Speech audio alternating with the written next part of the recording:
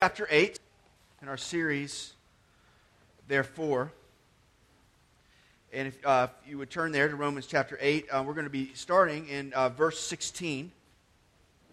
We're going to go on down to verse 25 this morning. So, hear the word of God.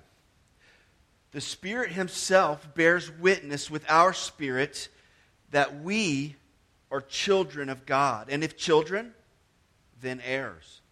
Heirs of God and fellow heirs with Christ, provided we suffer with Him in order that we might be glorified with Him. For I consider the sufferings of this present time are not worth comparing with the glory that is to be revealed to us. For the creation waits with eager longing for the revealing of the sons of God. For the creation was subjected to futility, not willingly, but because of Him who subjected it in hope. That the creation itself will be set free from its bondage to corruption and obtain the freedom of the glory of the children of God. For we know that the whole creation has been groaning together in pains of childbirth until now. And not only the creation, but we ourselves, who had the first fruits of the Spirit, groan inwardly as we wait eagerly for the adoption as sons, the redemption of our bodies. For in this hope we were saved. Now hope that is not seen is not hope. For who hopes for what he sees? But if we hope for what we do not see, we wait for it with patience. Let's pray. Heavenly Father, we thank You for Your word, and we pray this morning that Your word would do its work. That it would show us Your glory, that it would show us deeper ways which You've called us to and who You've called us to be. And so, Lord, this morning we pray that we would see the glory of Your goodness in Your Son Jesus this morning. We pray this in His name. Amen.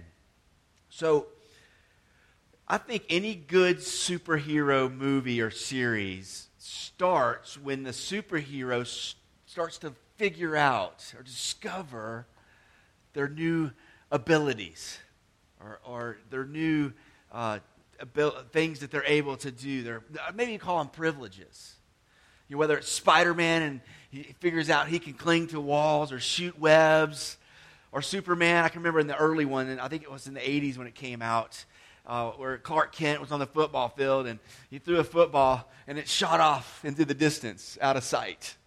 And you start to realize, whoa, I am different. There's something about me. There's things and privileges and abilities that I have that are above and beyond the average, normal, mortal person. And we love that. It's something about that we love. I do. Because it takes us out of the norm, takes us out of the ordinary. Instead of being a dweeby little nerdy kid, he's able to swing through the streets on webs and knock out bad guys, right? And that's cool stuff. Or shoot lasers out of your eyes. I know moms do that almost anyway, but to really be able to do it, it's like, forget charcoal. I'm just going to use my eyes this afternoon. But here's the thing. Here in Romans, I think it's really like that. You discover privileges, maybe abilities, standing, position, identity that we have as Christians. We've called this series, Therefore. Now that you've become a Christian, now that you're following Jesus, you've believed and you've trusted Him, now what?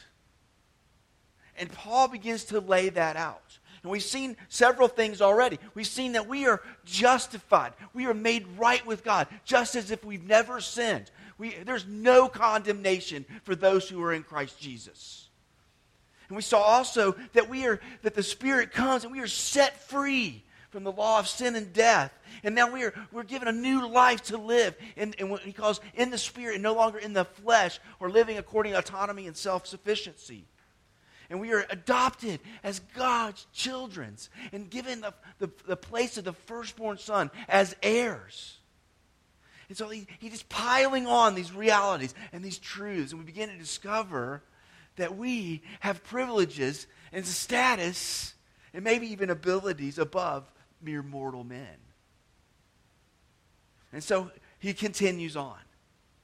And here we see that more and more as we go on to this chapter. It's like a good piece of music that starts small and builds and builds and builds and builds and builds. So it's just going nuts. And that's what happens throughout this chapter. It's going to keep building, until it's like the last part of this chapter is like a crescendo of amazingness.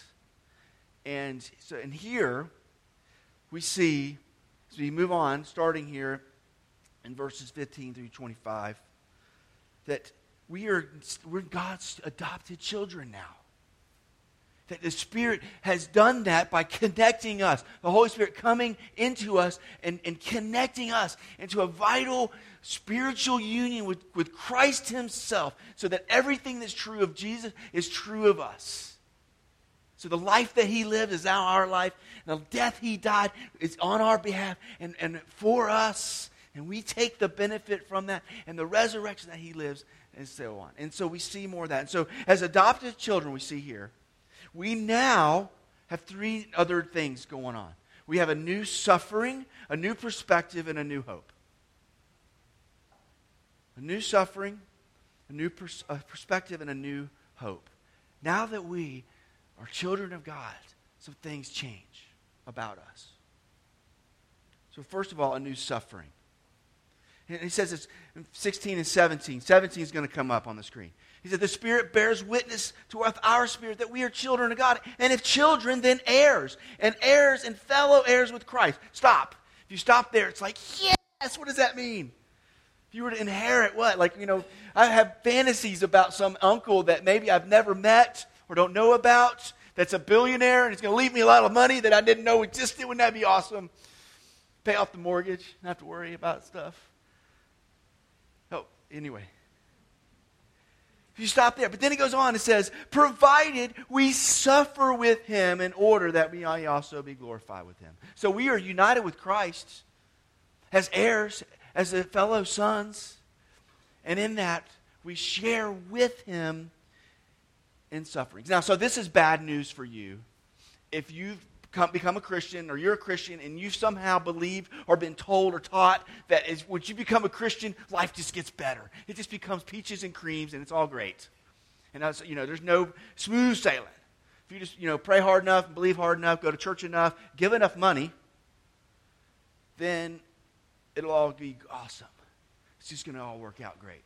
Let me tell you, that's a lie from hell, and it smells like smoke. Throughout the Bible, from beginning to end, there's a very clear, abundantly clear truth that God's people are going to face struggles and suffering in his life. So I'm sorry if I disappointed you, but that's a reality. And so if you're struggling and suffering and things are going wrong in your life, you're not abnormal. We'll talk about this a little bit, but it's not abnormal. It's a normal part of being a Christian. Okay, but Paul, I think, is talking about something more than just the normal, quote-unquote, normal suffering that people experience as fallen people in a fallen world. Otherwise, he wouldn't have to mention it here. Follow what I'm saying? Like, it would be no point in saying, provided we suffer with him. It would be pointless for him to say that. He would just assume that if you live in a fallen, broken, sinful world, you are going to experience normal suffering in the world. Okay, so, there's a reason for him to say what he's saying here. He's not just talking about the suffering in the world that we've experienced by everyone in Christ and outside of Christ. So what is he saying here? Paul is saying that when we become God's children in Christ, we now take on not just regular suffering, but a new suffering. New kinds of suffering. Suffering that we did not experience before we were in Christ. Did you hear that? So, in other words, if you were to go out and tell people, hey, if you come to know Jesus, your life is going to be better. What Paul's saying here is no. Your life is going to stay in the suffering that everybody else suffers, and you get some extra suffering. You get icing for your cake. You get a little extra suffering for your suffering. And that's what he's kind of getting at here. That there's more to it. So in Christ, and so here he gives two illustrations in this passage to kind of bring this out and to show us what we mean. And in the first illustration, sorry. Is it working? Are we good? Am I coming through? Okay, doesn't matter. I killed it. Did I kill it? What? Unmute it real quick. See if it works. Is it working? There we go. All right, I'm going to try not to touch that part of my body again. Okay, he gives two illustrations. The first illustration really illustrates the reality that we are in a world that's fallen and broken. And if you live in this world that's fallen and broken, it's going to face that. And so the first illustration he gives is that the creation is subjected to futility. Look at me in verse 19. He says, "For the creation waits with eager longing for the revealing of the sons of God. For the creation was subjected to futility, not willingly, but because of him who subjected in hope, that the creation itself will be set free from its bondage to corruption and attain the freedom of the glory of the children of God." And so what he's talking about here, he's like, for example, so he says, you're going to suffer as a Christian. And so, for example, it's going to be like creation. And creation didn't do anything wrong. Creation hasn't done anything, but it's been subjected because of us, because of the fall, because every human being has fallen and plunged this whole planet into sin and suffering. The creation itself, that means rocks and trees and the birds and little frogs. We were at my sister-in-law's house up in Decatur. They had like this ecosphere. It was awesome. They had like chipmunks and rabbits, and my dog was like going nuts trying to kill them. It was awesome. And that just him wanting to kill those little animals points to this, and it says it's subjected in futility.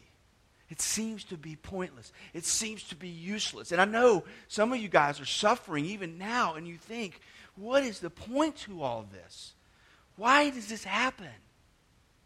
And the reality is God allows it. And it feels like it leads to futility.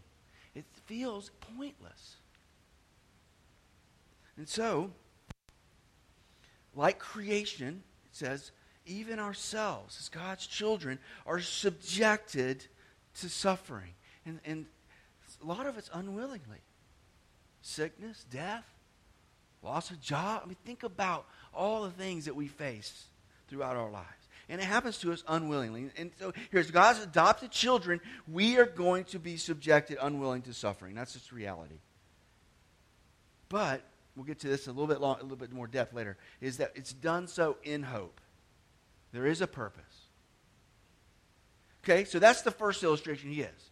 That if you're in this world, you walk planet Earth, suffering and struggle is going to happen. The second illustration he gives has to do with childbirth. And he talks about the pains of childbirth. Look in verse 22 with me. He says, "For we know that the whole creation has been groaning together in pains of childbirth until now." And I think a part of what he's pointing to is the groaning that happens in childbirth. And if you've ever had a child, or if you've witnessed it, there's a lot of groaning that goes on. There's a lot of suffering that happens in that process. But when you talk about childbirth, though, it's, I think, an entirely different situation, a different type of pain, because, think about it, in most cases, it's taken on willingly. Is it not?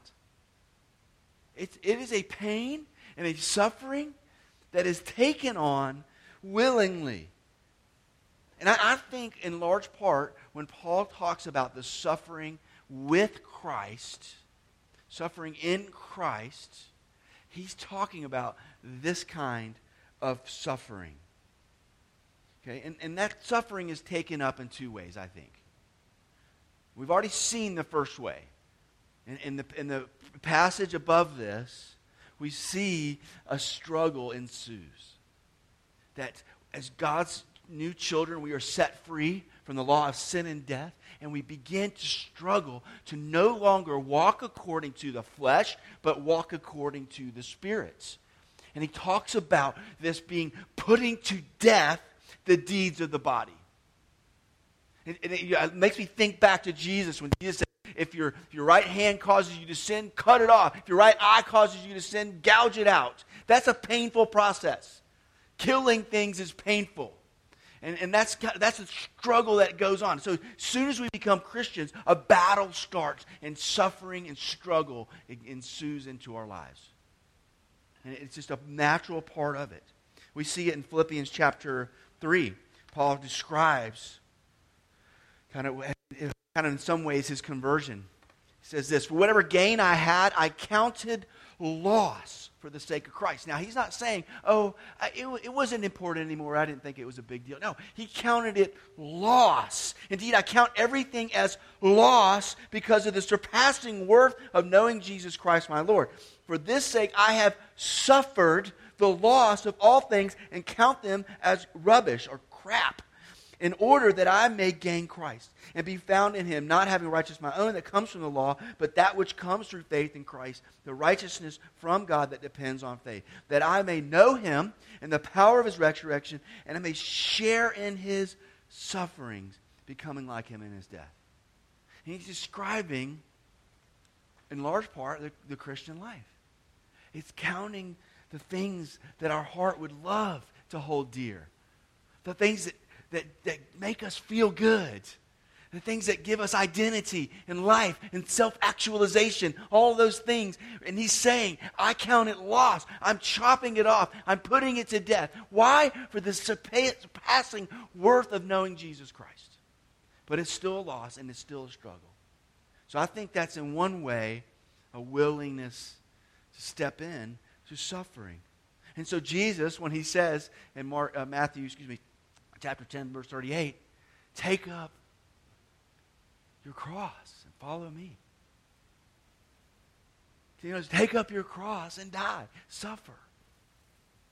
That's part of what it means to be in Christ. So that's one way. So I think the battle against the flesh, the autonomy, self-sufficiency in our lives, it's a battle of loss. You're going to feel it. Okay, but there's another way. It's also the suffering we take up for the sake of others. It says we suffer with Christ. Paul talks about it in Philippians 3 there, as is the sharing in or the fellowship of his sufferings. So what does it mean to share in and be with Christ in suffering? Well, how did Christ suffer? He came to this earth willingly. He gave away things willingly. He gave away his life willingly. He suffered, was tortured, was in agony and pain, and suffered the worst tragedy could ever happen. It's the separation of Father and Son on the cross. And he did it willingly. So Jesus showed us this kind of suffering. It's a suffering taken on with the direct purpose of helping another.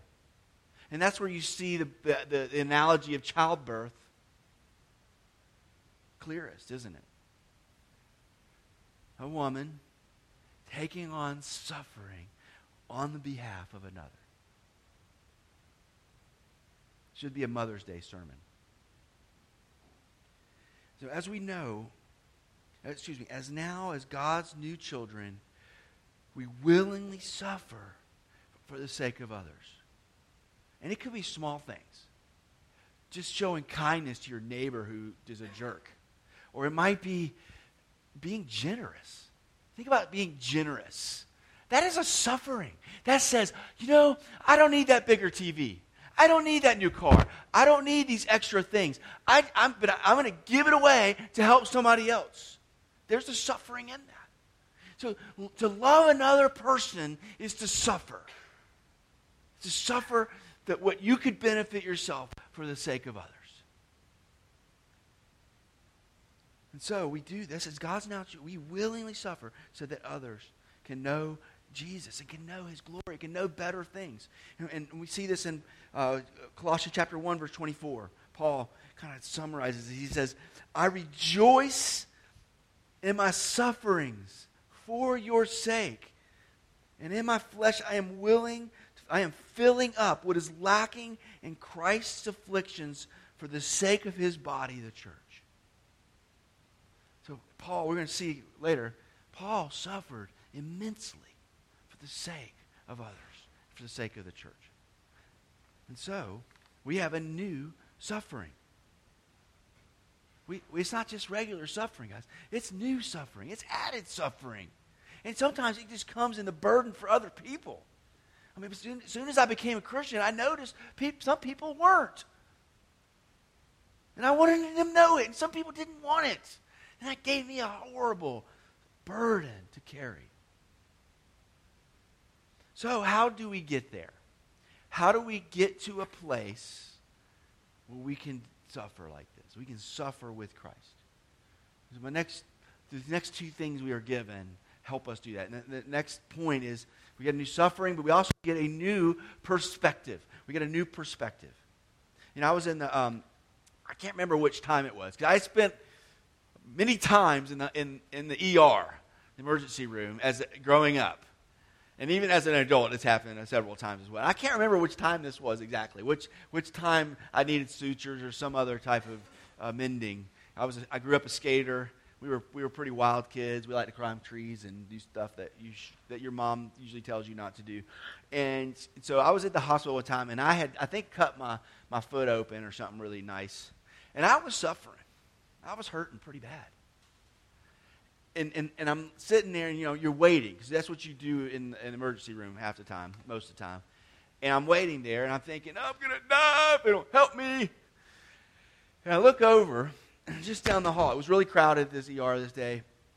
And there was a guy, and he was laying on this gurney, and there was sheets covering him, and there was blood running through the sheets. And this guy, in my opinion, was not doing well. And he's laying there, he's moaning in pain, and he is obviously very seriously hurt in many ways. And all of a sudden, my situation didn't seem so bad. It didn't seem quite as horrible and here's the thing. The perspective we have on our suffering, and suffering in general, is crucial. The perspective that we have is crucial. So think about it. Think about how we think about our lives. So for example, there's ways we can just our perspective itself can create suffering in lives. So for example, if I have some idea of how my life should live and how it should go, and it doesn't happen that way, what does that? It creates suffering. So just the image or the idea, the expectation I have in my life, and if it doesn't go that way, I suffer. Or if I compare my life to other people's lives. And I'm like, living in Oakleaf is awesome, but I could have lived in Eagle Landing. They really got it good over there. Or I could be over Nocatee. That's like heaven on earth. Or that one community with a lake, whatever it is. It has like a big giant lake you can swim in without alligators. Never heard of that around here. But we compare ourselves to others, it creates suffering.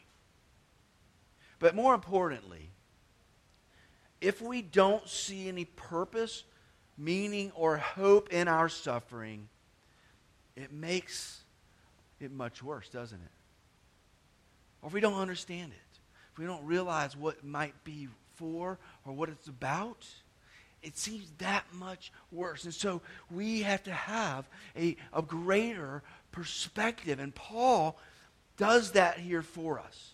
He says that God's children have another perspective on suffering. Verse 18, he says this, "For I consider that the sufferings of this present time are not worth comparing with the glory that is to be revealed to us." And so Paul wants to make a comparison. Just like I made in that ER room that day, laying there. I looked at my situation, and I looked at another situation. So he's doing that. He's comparing. And what is he comparing here? He's comparing the sufferings of this present time. He's talking about this present age, what we suffer now in this life in a fallen, broken world. And that time has an end. And he's comparing it to what is to come. As a matter of fact, in 2 Corinthians chapter 4, he does the same comparison and calls this suffering that we face now light and momentary affliction. Did you hear that? He calls it light, momentary affliction. Now, some of you might say, Paul, this is not light, and this does not seem momentary. You don't know my life. You don't know what we're struggling for. You don't know the anguish and the pain and the suffering we're going through ourselves or with others. How can you say that, Paul? Light and momentary? Well, let's see what Paul's getting. I think you have to understand who Paul was and know a little bit about Paul to know what. He's not saying that word. He's not saying that phrase. He's not throwing that around like it doesn't mean anything. Look with me in 2 Corinthians chapter 11. It'll be on the screen. Verse 23, starting there, he says, Are they servants of Christ? I am a better one. I am talking like a madman, with far greater labors, far more imprisonments, with countless beatings, and often near death. 5 times I received at the hands of Jews the 40 lashes less one, which apparently is right before you die. 3 times I was beaten with rods. Once I was stoned. 3 times I was shipwrecked. A night and a day I was adrift at sea, on frequent journeys, in danger from rivers, danger from robbers, danger from my own people, danger from Gentiles, danger in the city, danger in the wilderness, danger at sea, danger from false brothers, in toil and hardship, through many sleepless nights, and hunger and thirst, often without food, and cold and exposure. And apart from all this, there's the daily pressure of me on the anxiety of all the churches. I got you guys to deal with. So all that, I got you guys. That's hilarious to me. And I was reading a study of Paul's sufferings. This doesn't even cover it. Paul knew suffering. He knew what it meant to suffer and to struggle. He knows. And so what he's saying here is, and he uses the word, it's translated here, consider.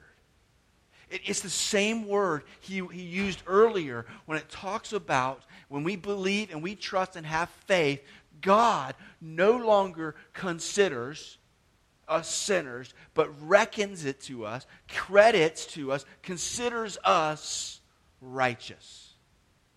It's a legal term. It's a term that says to determine by mathematical process, to reckon or to calculate. So he's saying we need to do the same thing. We need to reason in our minds and compare what we face in this life with what is promised to us. The glory that is to be revealed to us. And so he makes a comparison. It's a scale. It's like a penny next to $1 billion, is what he's saying. Or, let's put it this way, since basketball has been in people's minds, it would be like comparing a 6th grade basketball player with LeBron James. Let's do it. Do the math. Like you would actually, and Paul says this, it's not even worth comparing. He's like, why would you compare a 6th grade basketball player with LeBron James? It doesn't make any sense. They don't even exist in the same categories. All they play with the same type of ball. That is it. And that's what Paul's saying here, is that the present sufferings that we face are not even worth comparing to the glory that is to be revealed in and through us and for us. And so, as we suffer with a new perspective. What is that perspective? So it's perspective of comparing. But we also, in that, we have a new perspective. We also have a new hope. We have a new hope. Look with me in verses 23. It says, not only the creation, but we ourselves who have the first fruits of the Spirit groan inwardly as we wait eagerly for the adoption of sons, the adoption of our bodies. For in this hope we are saved. Now, hope that is seen is not hope, for who hopes for what he sees? But if we hope for what we do not see, we wait for it in patience. And so Paul, note he says here, that just like creation, we groan inwardly. And this is the same groaning he's described as childbirth. And this groaning literally describes as an internal squeezing, denoting a feeling of sorrow which is internal. To express grief by inarticulate or semi-inarticulate sounds of expression of anguish due to physical, emotional, or spiritual pain. And y'all heard it, haven't you? You've heard that sound. They say, even we groan inwardly. And it was in some ways already there because we were already a part of God's creation. And then we step into Christ, and then groaning takes on a new level. He says we groan inwardly. So there's a real sense here of real pain of all kinds. Then he says, in that groaning, we wait eagerly. And I can't help but think of, my kids right before Christmas morning. They just wait. I can't wait. And that's our posture. Is we're groaning. We face and we live in the reality of the suffering, but we do so waiting eagerly. What are we waiting for? Okay? Eagerly for the adoption of sons, the redemption of our bodies. You know what he's saying? He's already said we are adopted, but that's not in his full. We're adopted. We are already sons and daughters of God, but that is going to be coming to us complete and full reality when Jesus returns, and we are going to face joy and glory that we can't even imagine. But here's a problem. We don't see it right now. I know you don't. He's pointed that out. He talks about the glory that's to be revealed to us. You don't reveal something that's already seen and already known. And it's what he's saying, and it's so indescribable and it's so amazing, we can't even understand it. And so we have to hope. He says, so we hope for it. What does he mean by hope here? What he means by hope is not what we normally think of when we think of the word hope. So it's really not the best word to translate this for. Because it's a little bit deeper of a word. Because you might think of the word hope. You could say, man, I hope Russell doesn't preach too long today so we can get home early. No chance of that. Or you might say, man, I hope Florida Gators do well this year. No chance of that. Sorry, I had to do it. So it's a hope. It's kind of like, yeah, I really kind of would hope so, but it may not happen. That's not the kind of hope he's talking about here. Maybe the word faith or trust might be a little bit better with this. It's a hope of certainty. I know this is coming. I know this. This has been bought and paid for with Jesus' blood. I know. And so I wait eagerly for it. I just can't wait till it happens. And I'm hoping to drag everybody else along with me to get there. So we hope. We have a new hope.